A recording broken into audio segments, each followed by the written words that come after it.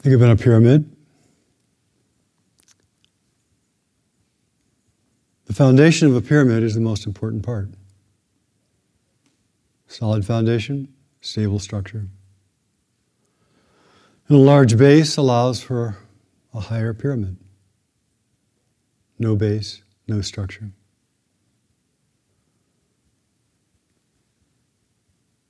And as we are all beginners, it's important to always speak about the base to make sure that foundation is not shaky.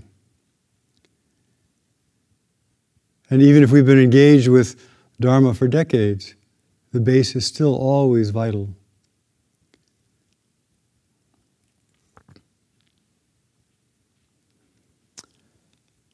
Now, the base is the foundation and has a truth to it and is important, but that is not all of the Dharma. It's also very important that we have a taste and we become grounded in other aspects of Dharma.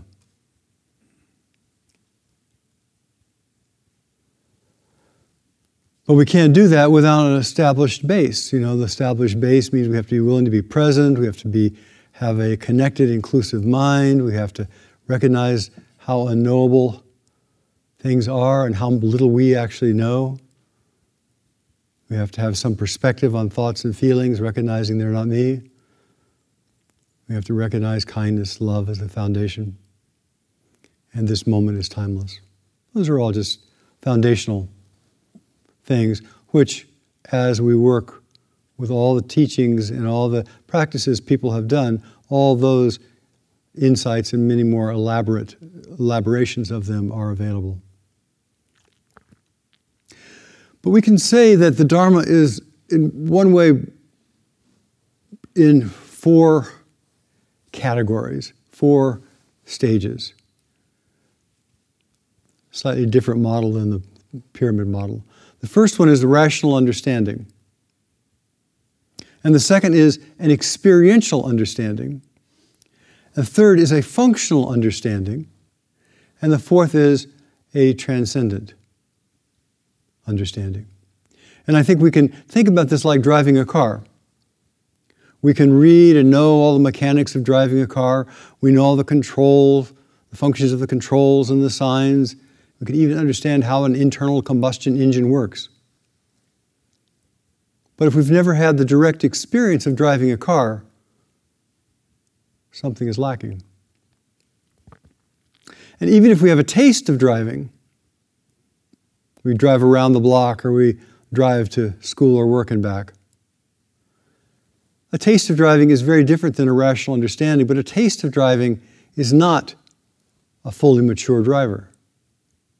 The functional person who can really function, who can drive in 12 lanes of traffic in LA or drive cross country or drive in other countries or drive sports cars or trucks or big trucks, who can drive automatics and manual electric vehicles.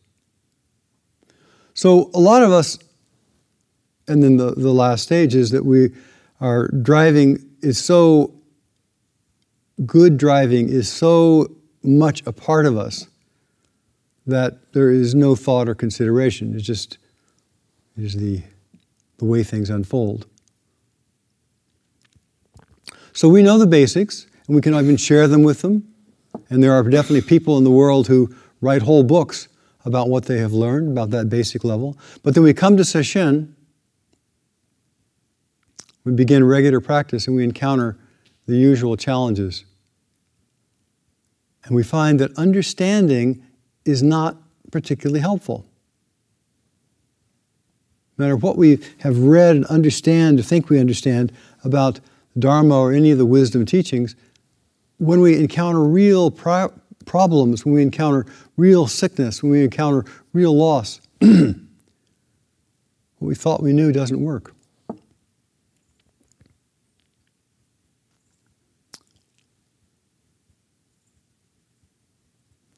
If at this point, when we encounter some crisis, something is taken away from us, or our source of income disappears, or whatever crisis happens to be, if we keep insisting that our former thinking was right, then we often stop practicing and we just spend time in blame and justification. But to begin real practice, we have to come to those crises points and then apply our experience of the Dharma. We have to come to crisis points and recognize that we do not know. And it's only when we recognize we don't know and have faith that there is more to this, there is a solution, that we can begin practice. We then walk the embodied path of practice. So everybody here comes to Sesshin, we begin encountering pain or boredom or whatever you encounter. And at that point, that's where we apply Dharma practice. That's where we see, is it real or not? I was thinking about this and realizing that when I was in my 20s,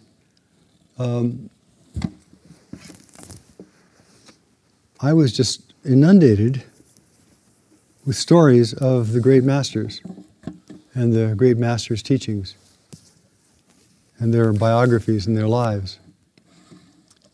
And I realized that when we, usually if we're doing koans, then that becomes part of the koan tradition, is talking about the lineage and the lineage teachers and the whole tradition and giving people a real feeling for the tradition is so much bigger and broader than our little experience of it, our understanding. But to work on koans, you have to first have a fundamental insight into the oneness of things, emptiness of things, connectedness of things. And without that, it's really hard to work on the many different kinds and many different levels of koans. Because without a significant insight in Dharma, we keep thinking we know something. We keep thinking we know what's right. We keep thinking we know. And it's the more we know, the more stuck we are. And so the initial koans, like Mu, or who is it that's carrying this corpse around, or the sound of one hand, or before your parents are born, are all geared to help penetrate, enlarge, go beyond, become one with that which is not the conceptual mind. The emptiness, silence, space, inclusivity. And there are many ways of actually touching that. But koans have been a traditional way in the Zen school. But we don't tend to do that right now. So what I thought I would do today is talk a little bit about, or quote some and read some from some of the great masters. So you can hear their take on this. Someone was telling me that they listened to one of my old talks from a couple of decades ago and said, "You're still saying the same thing you were saying then." So I figure, rather than being the same boring thing that I keep saying, let somebody else say it. So this is a Master Boshan. Master Boshan was a Ming Dynasty teacher. I think it went the Tang Dynasty, the Sung Dynasty, the Yuan Dynasty, and the Ming Dynasty. So he was in the 16th century, maybe early 17th century, in China. And he was a Soto priest in that lineage, Lao Sung lineage. His biography, briefly, he left household life at age 16 after hearing lectures on the Lotus Sutra. He became a monk and practiced in the Tendai method of stillness and contemplation, Samatha Vipassana, which we all are familiar with. And then after doing that for 5 years, he began studying under an eminent Chan master. And he began practicing with koans and the Hua To. Hua To is a term that means the kind of nub of the koan, the essential point of the koan. So you have the basic koan. A monk in all seriousness asked the great master Joshu, is it true that even a scurly thing like a rat has a Buddha nature? And Joshu replied, mu. And so rather than going through that whole thing, you just focus on the mu. Is it true that even us, even we, have a Buddha nature? And if so, where is it? Why don't we see it? Is it true that all beings, even those we hate, have a true, pristine, clear nature?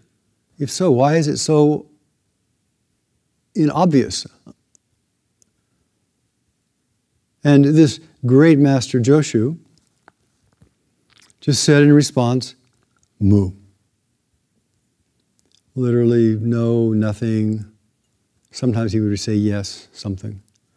But the point is that expression itself, that coming from the great master Joshu's mouth and embodying, expressing the truth that includes this particular question,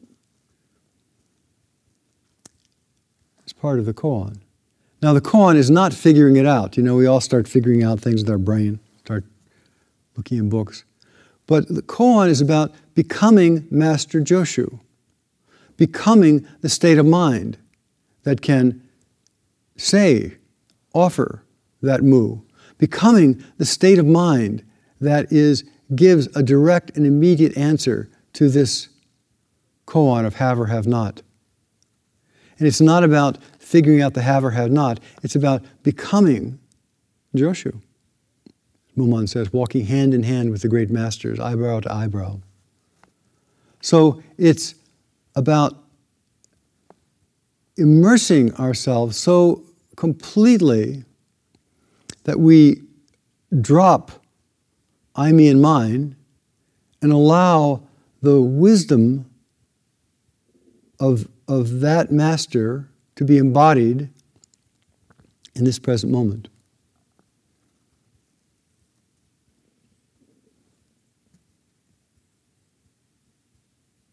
And because of I, me, and my, it's hard work. So continuing with Master Boshan, he had numerous insights.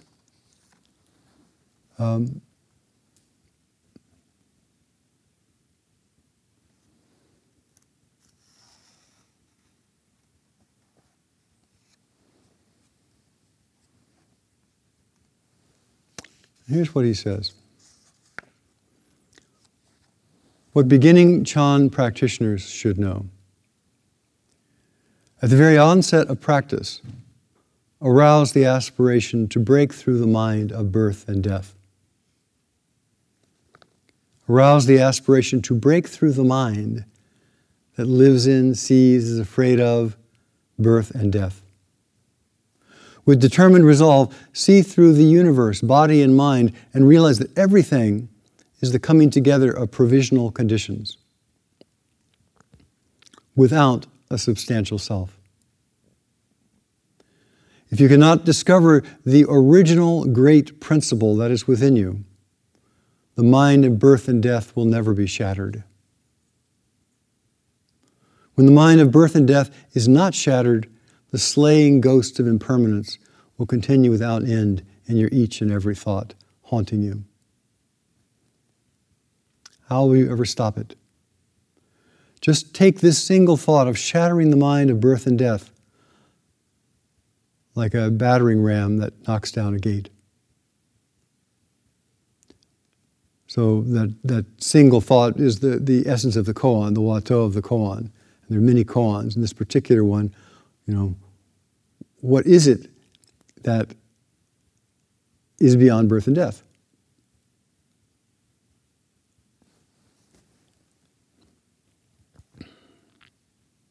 You should be like someone sitting in the midst of a raging fire wanting to escape. Do not step haphazardly. Do not stand still. Give rise to no other thoughts and don't count on the help of others. At this point, throw away your concerns about the raging fire, your very life, your anticipation of others' help, and with no other thoughts, refusing to halt, but directly dash forward. If you can break out of the raging fire, then you become a person of great abilities. Now there are two, different threads of practice that we often talk about. One is the practice of just being, of still illumination. This is a Soto Zen master who practiced in that tradition, but he also says that concentration is vital. And whether you're concentrating on a Watto, on a koan, or on still illumination, silent illumination, spacious illumination, that concentration needs to be complete. Now he's talking, this is again a Soto master who's talking about questioning, curiosity. In the course of practice, the most crucial thing is to arouse the doubt sensation. What is this doubt? Not knowing where you came from before your birth? You have no choice to wonder, where did I come from? Oblivious to where you will go after you die? How can you not question where you'll end up? So those fundamental existential questions, I said, bring up the fundamental existential questions, not as an intellectual pondering, not as I'm going to write a book about it, but as a heart inquiry, as the Watto, as a koan.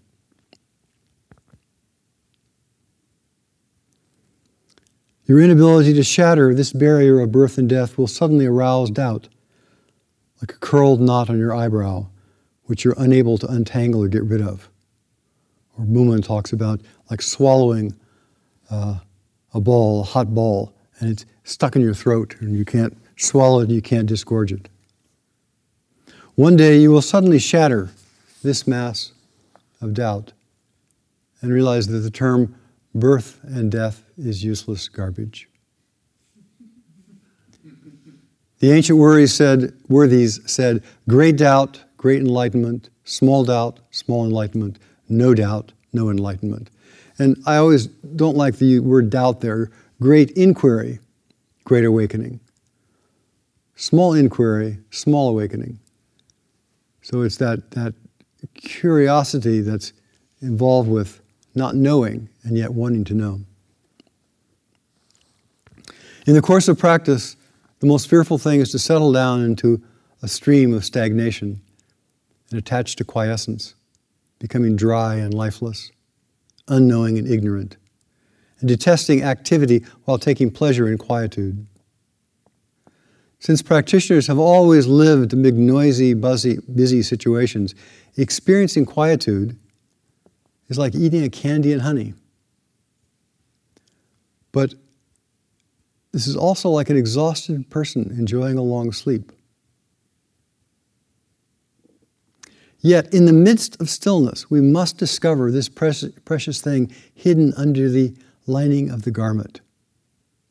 You can only resolve the great matter of birth and death in the midst of this stillness, while not knowing that you're in stillness. That is, we find a place of peace and calm and it feels so serene and nice, but we don't inquire further. And we just say, oh, it feels pretty good. I think I'll just have a nice sleep here. If you work to seek this great matter in stillness, then you'll never attain it. Don't seek. If you don't seek, then you are sure to get it.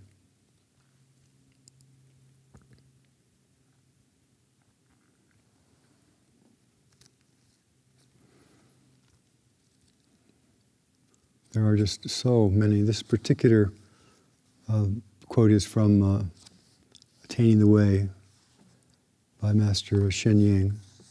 Translations were of Master Boshan, or by Guo.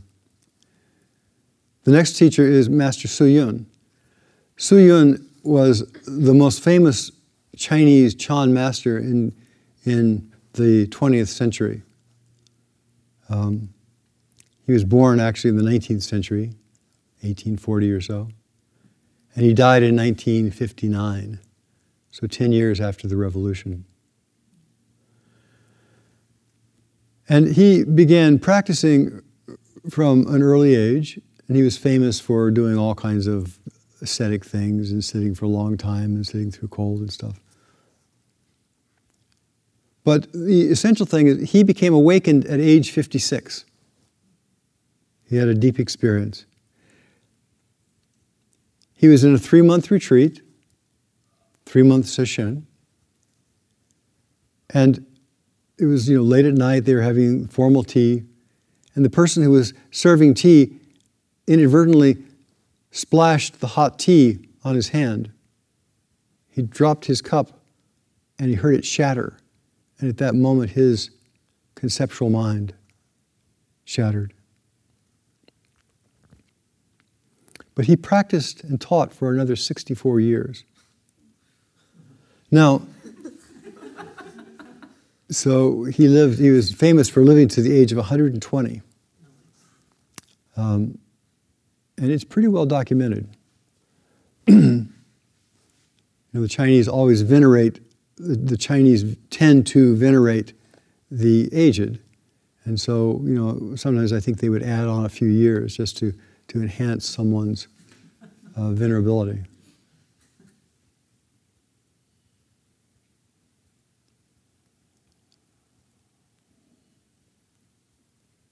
He would hold intensive sesshin all over China. And he was practicing through the Cultural Revolution.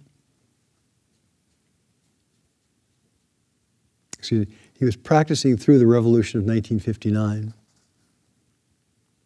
And he met Mao, and he was, integrally a part of the enormous social upheavals that went on in China during those eras. Continually practicing, holding retreats, founding, rebuilding monasteries. Here's what he has to say.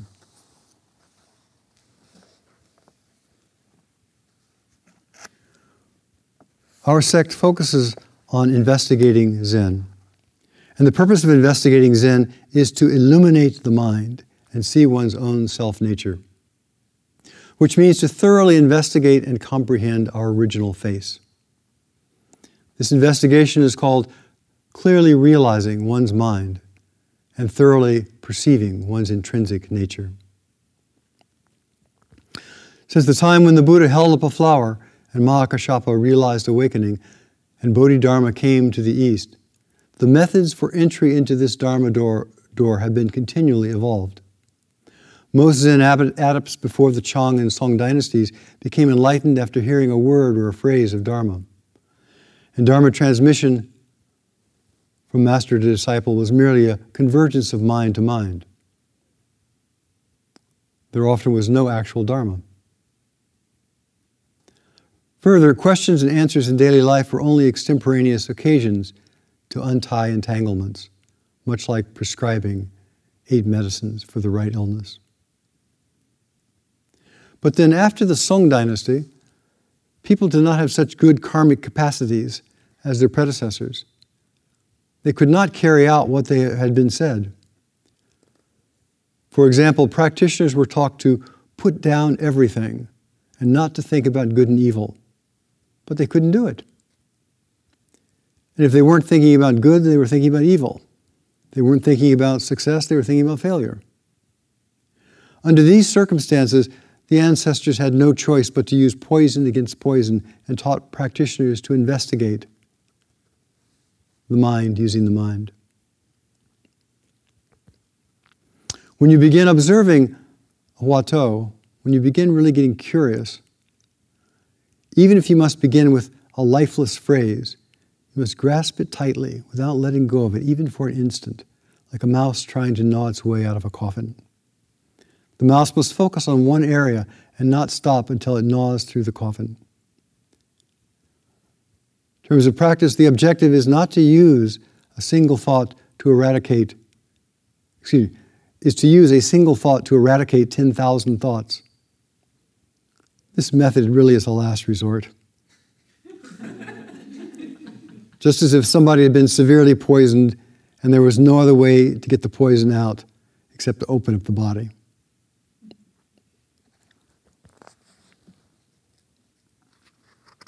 So to use the mind to penetrate the mind, to use thought to penetrate thought. And as Master Xing Ying often says, you start off with the conceptual mind, scattered. You bring it simpler, down into one-pointed mind. If you're working on a koan, that one-pointed mind is the Wato, is the Mu, or whatever the koan is. Or if you're working on a shikantaza, that one point is the point of total stillness, the point of total stopping, and with still bright alertness.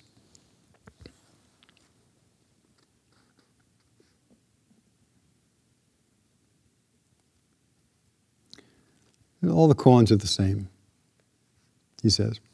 The answer to the word, who are you, who is walking, who is speaking, who is chanting, who is questioning, derives from one's mind. Mind is the source of all words. Thoughts arise from the mind. The mind is the source of all thoughts. Innumerable dharmas are born out of the mind. Mind is the source of all dharmas.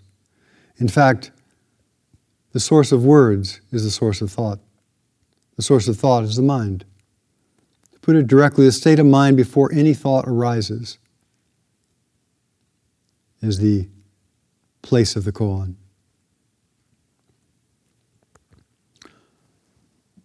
Hence, we should know that observing the koan, and again, going down to the place of still curiosity and observing that,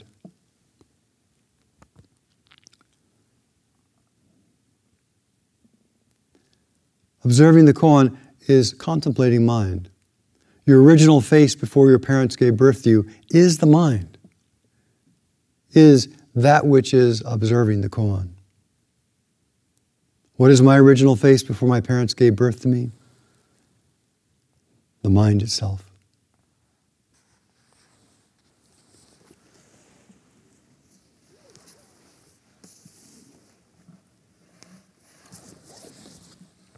So in looking at the writings of masters over the centuries, millennium, you see there's a very different flavor because people's minds changed a lot.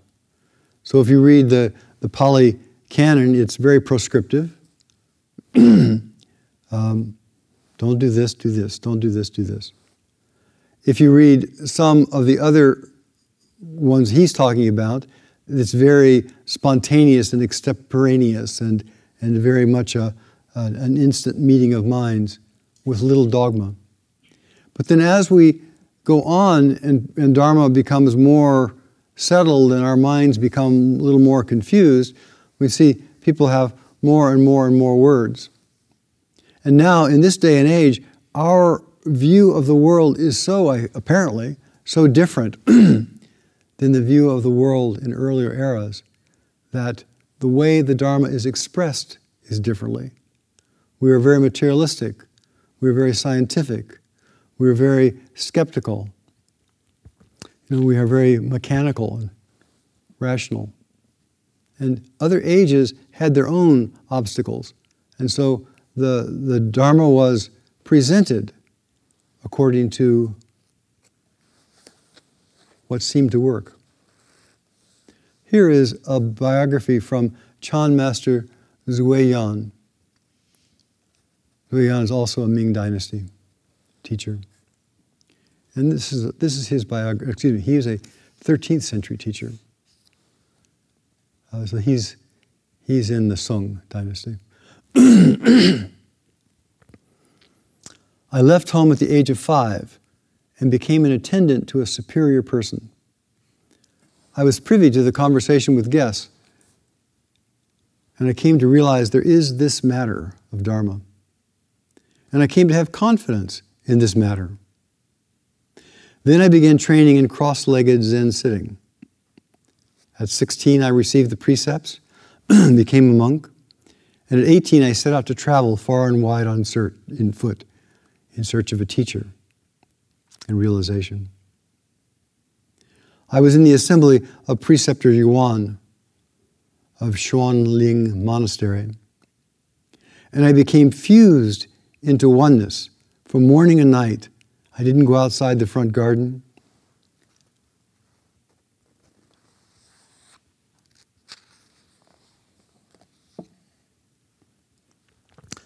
I didn't glance to the left or right. I looked ahead no further than 3 feet. At the beginning of keeping my eye on this koan, the Mu character, and Mu, suddenly at the place where thoughts were arising, I began keeping my eye on Mu, looking at the source where the Mu arose from.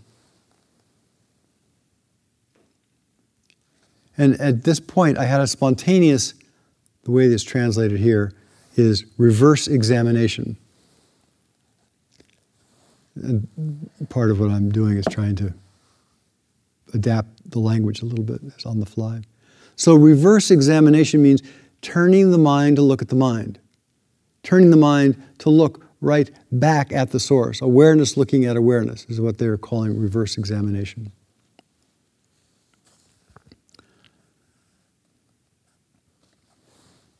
And at that moment, the koan instantly became like cold ice, clear, peaceful, immobile, unshakable. Passing one day was like the split second required for flicking a finger. And during that time, I couldn't even hear the bells and the drums announcing the various monastery activities. So he'd entered a deep samadhi. And, he just says, I entered samadhi. I entered samadhi because I was looking at the essential nature here. I entered samadhi because I touched a place of such depth and stillness that I forgot about the world and life. At 19, I went to Ling Yin Monastery. I hung up my staff and robe. I met the recorder of incoming letters, and he said, Chan Man, Yue Yan. Yue Yan is his later name, so it's the name of the mountain on which he taught, but so I don't know what his earlier monk name was. But he said, Chan Man, this koan of yours is like dead water. It's useless. You're making the two characteristics of movement and stillness into a pair of pegs, into two extremes, two things that you're binding yourself with. When making a hands-on investigation of Zen, you must give rise to the sensation of, and the term the translator uses is indecision apprehension. And what that means is, I don't know, the indecision, not knowing, and I'm trying to apprehend, looking into with a curious mind. I think looking into with curiosity might be a better way of saying it.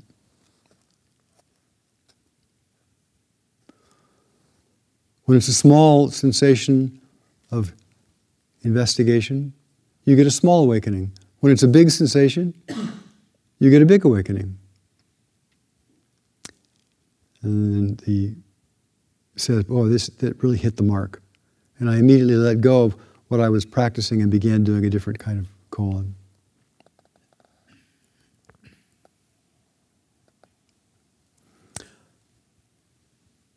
It was a continuum.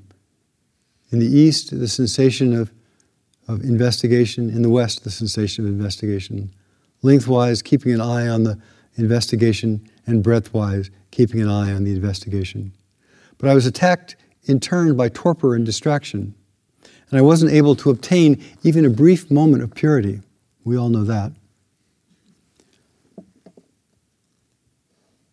I moved my place of zazen to a position on the sitting platform, a different monastery. And I agreed with 7 monks that I would sit and quit sleep. I would never let my side touch the mat.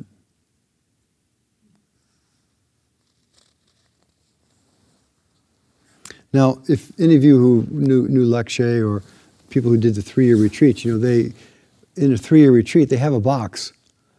And 3-year retreat, you don't lie down. You sleep in your box. You sleep sitting up. Part of that is to keep the alert mind of practice active, to question. And if you're half awake, half asleep, it's easier to hold the question. It's easier to look and investigate. So if you have the good fortune of insomnia, then it gives you an opportunity to have that alertness in the middle of the night. You can't sleep, but you're not quite awake.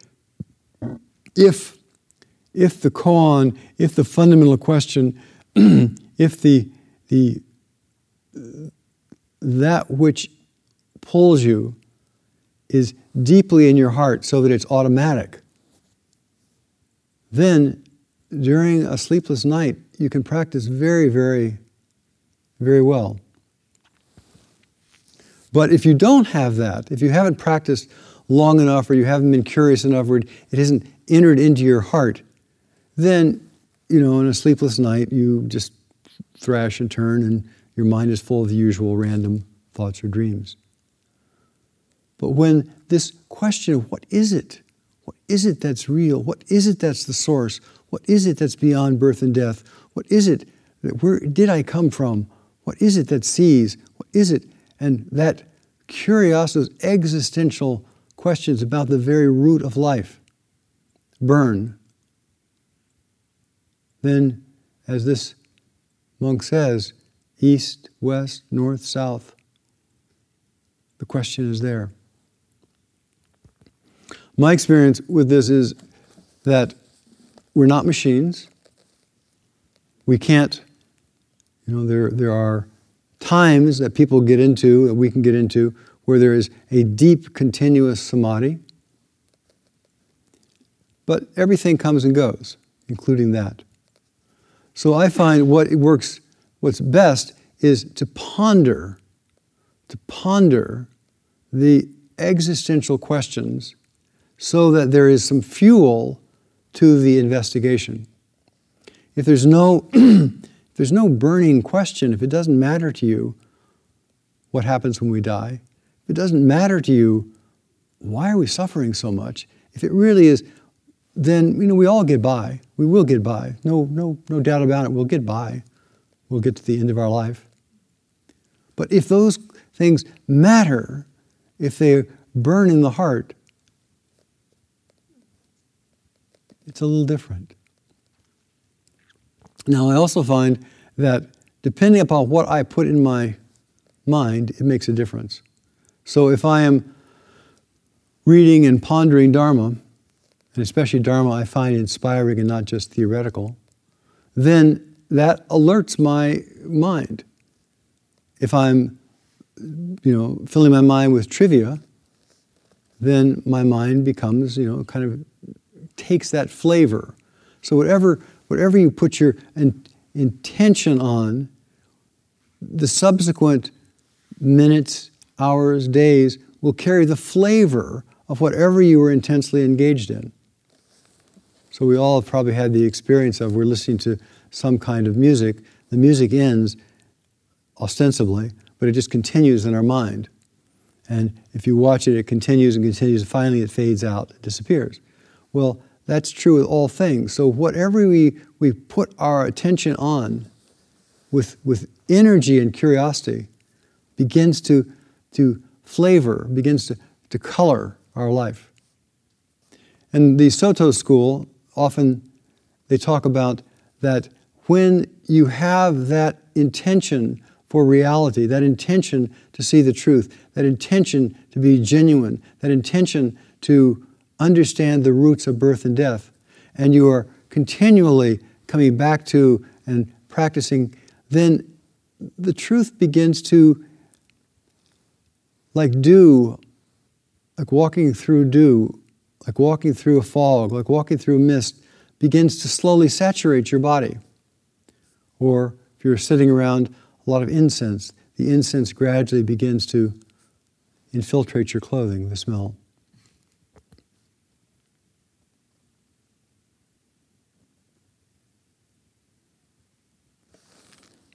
So this guy said he was not going to lie down.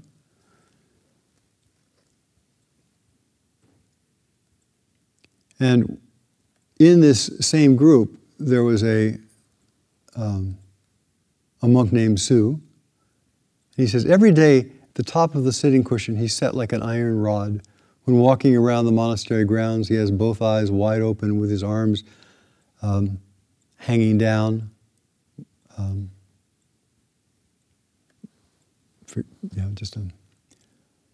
But he was still like an iron rod. I wanted to speak with him, but when I came into his presence, I simply couldn't. I realized that for 2 years I hadn't slept with my body in a horizontal position, and I was suffering from being dazed and fatigued. Thereupon, in one fell swoop, I gave up all those painful practices of the practice of not lying down. And 2 months later, my poor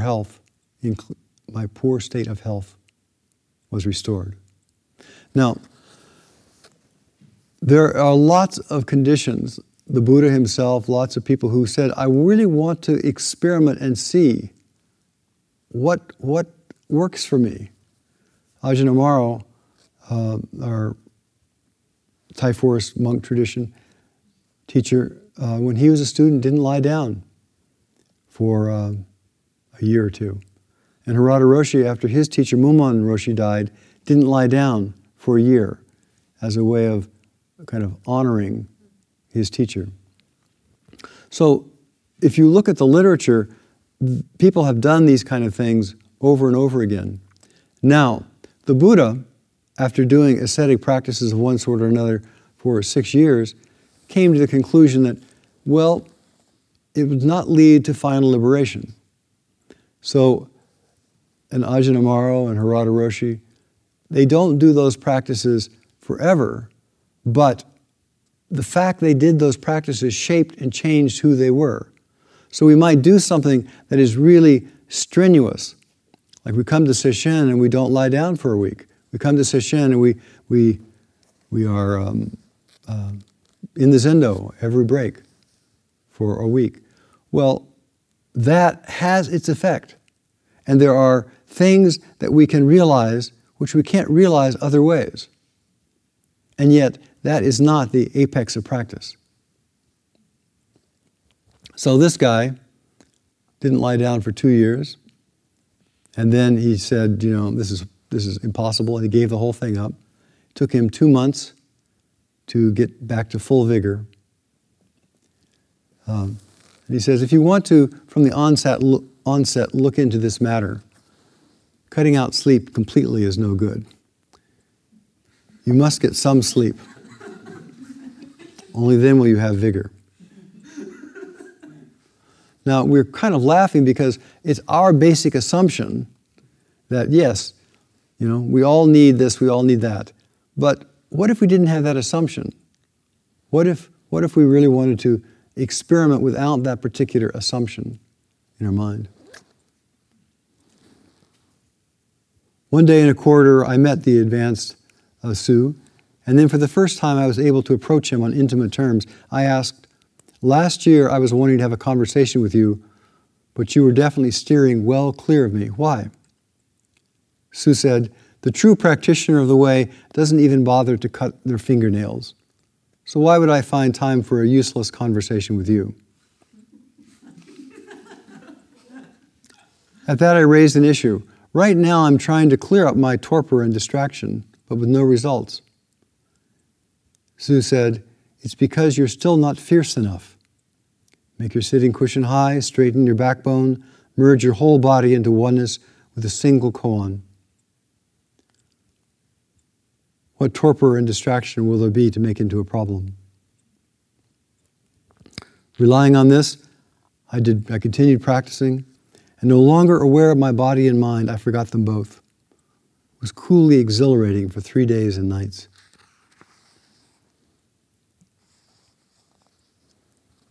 The afternoon of the third day, it was as if my mind were doing seated meditation, and my body was walking.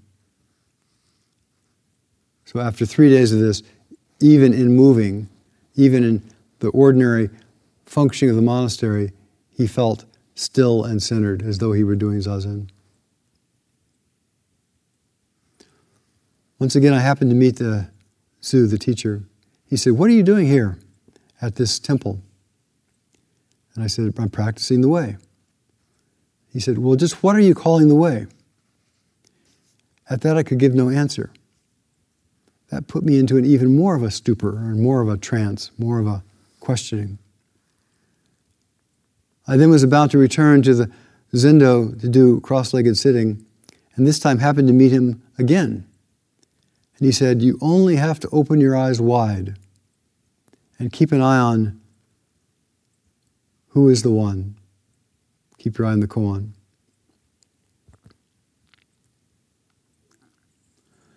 I was very excited by this. I just wanted to go back to the zendo and practice with it. And just as I was about to get up on the seating cushion, right in front of me, suddenly opened up as if it were the earth fell away.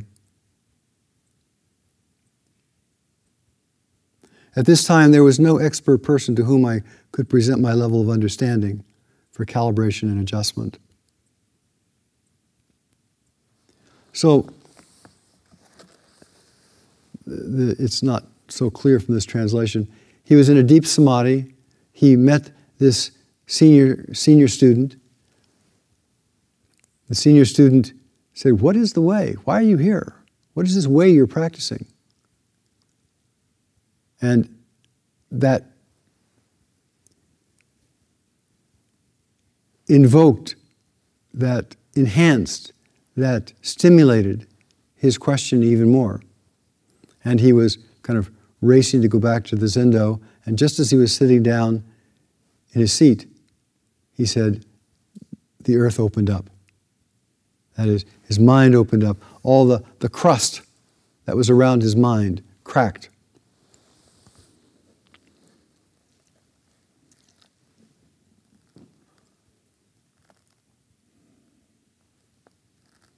It wasn't something that could be compared to any worldly characteristic. Right away, I got down from my sitting position on the platform and visited Sue. When he saw me, immediately he said, "Congratulations, congratulations." He then clasped my arm, and we walked one time around the embankment of willow trees in front of the gate. All the actions of daily life between heaven and earth, all the things of the world, things seen with the eye and heard with the ears, things I had up to now disliked and discarded, as well as ignorance and defilements. From the onset, I saw they were my own wonderful brightness and flow from my own true nature. For half a month, no other characteristics of movement, not even my thoughts, arose. Unfortunately, I did not encounter an honored monk with the eye of an expert. I ought to have done da-da-da. But he got caught again, as people often do.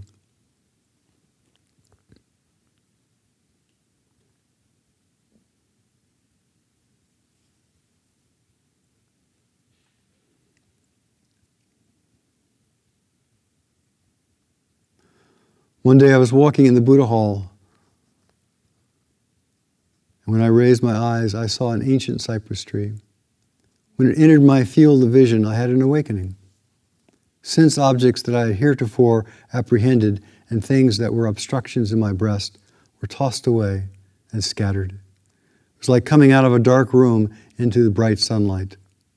Henceforth, I had no doubt about birth. I had no doubt about death. I had no doubt about the Buddha. I had no doubt about the ancestors.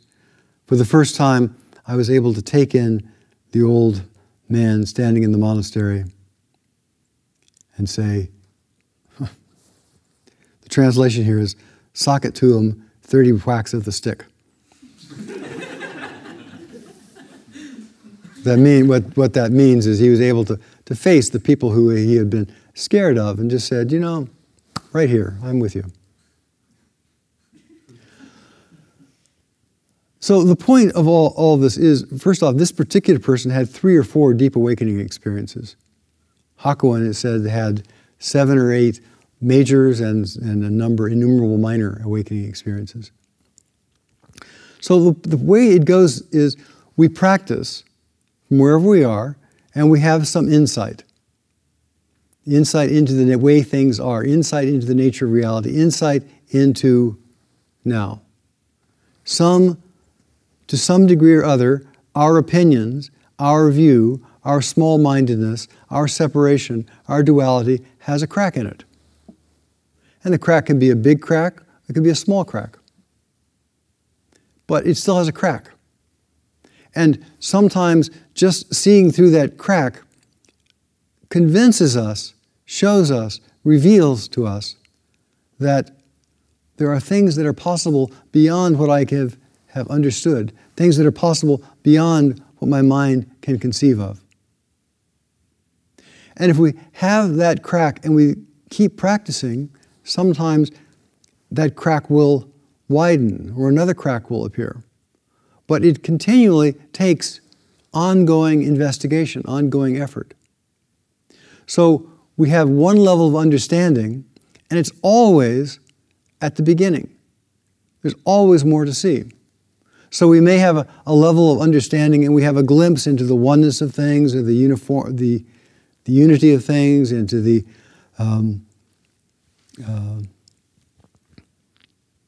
emptiness of things, into the luminous nature of things. I have a little glimpse of that. And then what the mind does is that it comes in and looks at that and says, I know, I understand, I got this. And right there, I know, I understand, I got this, we already have divided the world into me and what I know, me and what I see, me and so right there is already that separation, and that is exactly the place we have to then keep practicing. So there are different aspects and levels of practice. We open with the intensity of practice, with the intensity of investigation, in its own time, not up to us, in its own time, but we set the groundwork with our curiosity and our intensity, our intent. Something opens up, we recognize something,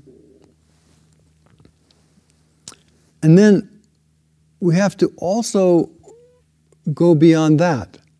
We have to forget that in order for the next thing to drop away, the next thing to open up. So we could say that there is an insight that we all have, that we know, and then we have to have an insight into what we don't know, what can't be known. And then we have to have an insight of how does what we don't know and can't be known actually function. And then it goes around and around because it becomes more and more curious, interesting. So wherever we're at in practice, whether we've been practicing for 50 minutes or 50 years, we always are at the beginning. We always are just beginning this exploration. And there's always, I guarantee you, there is always a richer, larger, so to speak, vista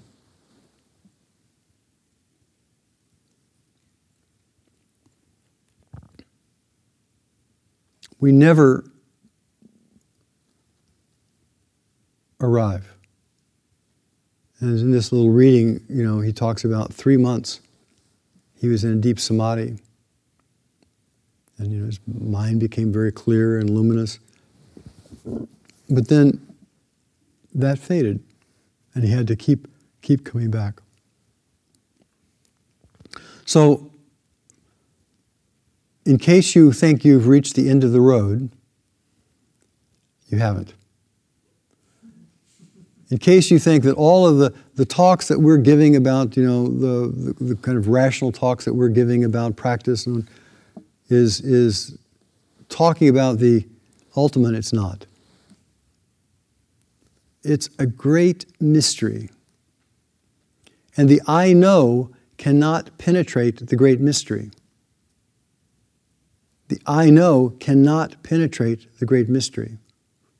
I know is knowing. And the great mystery is knowing, not knowing or not knowing. Knowing and not knowing both are mysterious. So it only behooves us to have humility as we are going forward, realizing, oh, I'm still a beginner. There's so much more to see. I have to let go of what I think I know because it's already part of my body, already part of my being. So I don't need to worry about knowing it or not knowing. It's just kind of who I am. And I go on with a fresh mind, with a beginner's mind.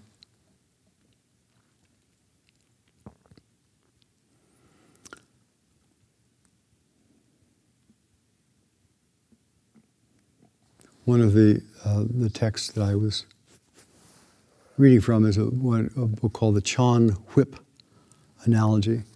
And person who collected this said, I want to collect all the things I can that are inspiring for practice. And I want to put them all in one book so I can read them and be reminded and inspired. So this is a whole collection of stories, biographies that was written with that intention of whipping us on. Not in the sense of flagellating oneself, but in the sense of spurring on a hard-running horse. So may we all accept our horse-like nature and continue in the race. Not a good analogy, but you get the idea. Page 5 in the PDF Chant book.